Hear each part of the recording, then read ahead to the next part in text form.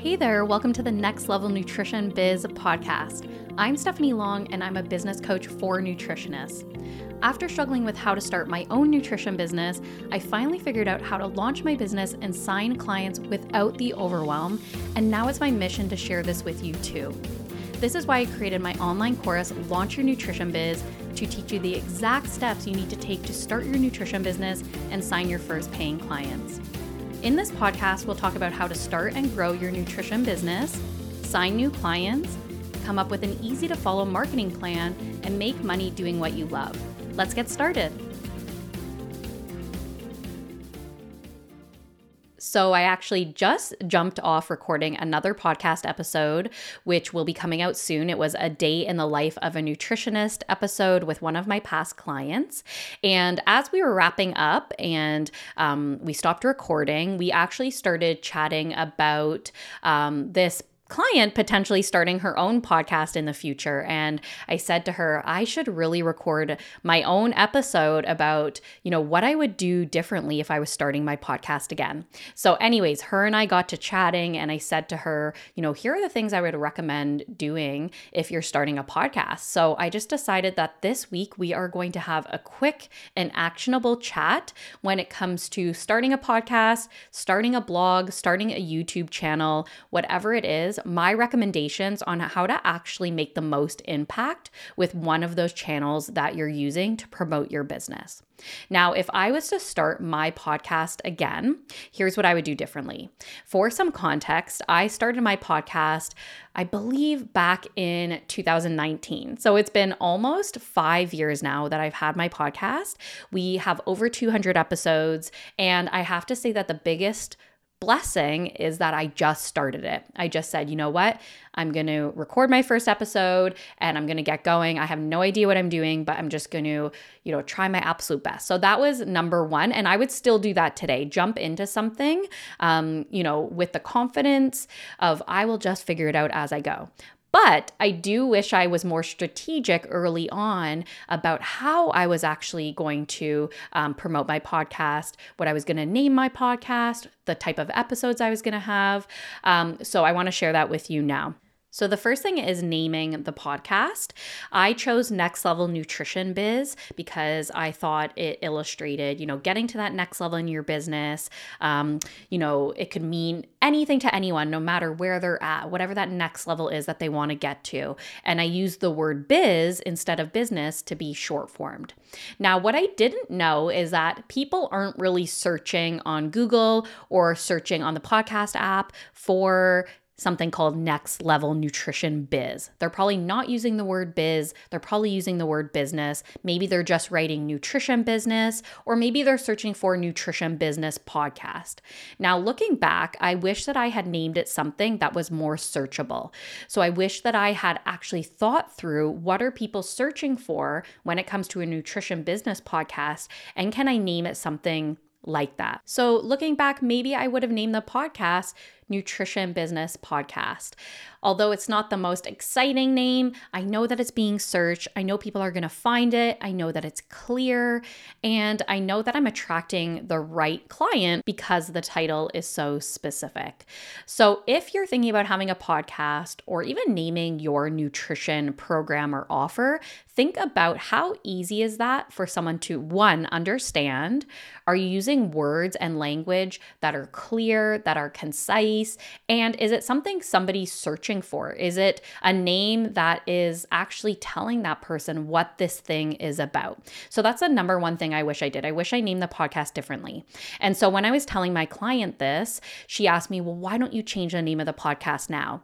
And although that's an option and might be something I'll do in the future, so, heads up, I might change a podcast name down the road. But because I have 5 years of podcast episodes, called Next Level Nutrition Biz Podcast, I have a lot of online data and information that would need to be transferred to a new podcast name.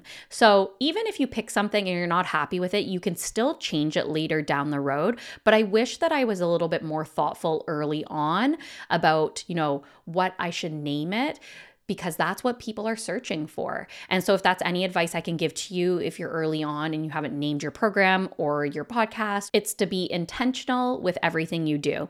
And again, you don't know what you don't know. So early on, you didn't even know that that was something that was important. I know I didn't. But once we know, we can take better action. So that's what I would do moving forward. If I was, let's say, going to start another podcast, I would be really, really clear about the name I was choosing. The second thing is being really careful and clear about the topics that I was having on the podcast. So actually choosing topics that, again, people are searching for, people are looking for answers to. I would use a tool like Ubersuggest, which is an SEO, so search engine optimization tool, to actually search and see what are people writing on Google saying, I want to learn about XYZ for my nutrition business. And so a tool like Ubersuggest will actually show me what are people searching and what do they need answers for. And I'm going to create content that gives them those answers. So instead of just creating content that I want to create, I'm going to create based on what people actually need help with, which is going to help them to find that solution to their problem, potentially download my freebie, join my email list, and then hopefully join my course, Launch Your Nutrition Biz, or work with me in a different capacity. So again, just using your content as a funnel to bring people in and really give them solutions to their problems. So that's something I'm trying to be more intentional about moving forward. Now that I'm creating podcast episodes again every week, I can think about what are the topics people really need help with, really need support with, and start to create from there. And not always am I doing this. For example, I didn't do any SEO research to see if someone wanted to learn about what to do differently if they were launching a podcast, but I wanted to talk about this. So business can be a balance, a strategy of, what is the best thing to create for your audience. It can be a bit about you infusing your personality and sharing what you want to share. It can be about storytelling. It can be about bringing past clients on. So there can be a variety of information because people learn in different ways. But the keystone here is to create content and to use the time that you're taking to create content to make the biggest impact. So choosing topics that are going to have a long shelf life, that people love, that people need, again, to hear and that are searching for solutions to. This is going to give you the biggest bang for your buck. So that's something I wish I focused on early. And now that I know this, I'm implementing moving forward in my podcast. The last thing that I would possibly do differently early on is having more strategic guests on my podcast. So having guests on that had a larger audience than mine or had a bunch of ideal clients of mine in their audience. So when they came on my podcast and shared about the podcast, now their audience knows about me and will come and join my audience and maybe hit the follow button and follow my podcast.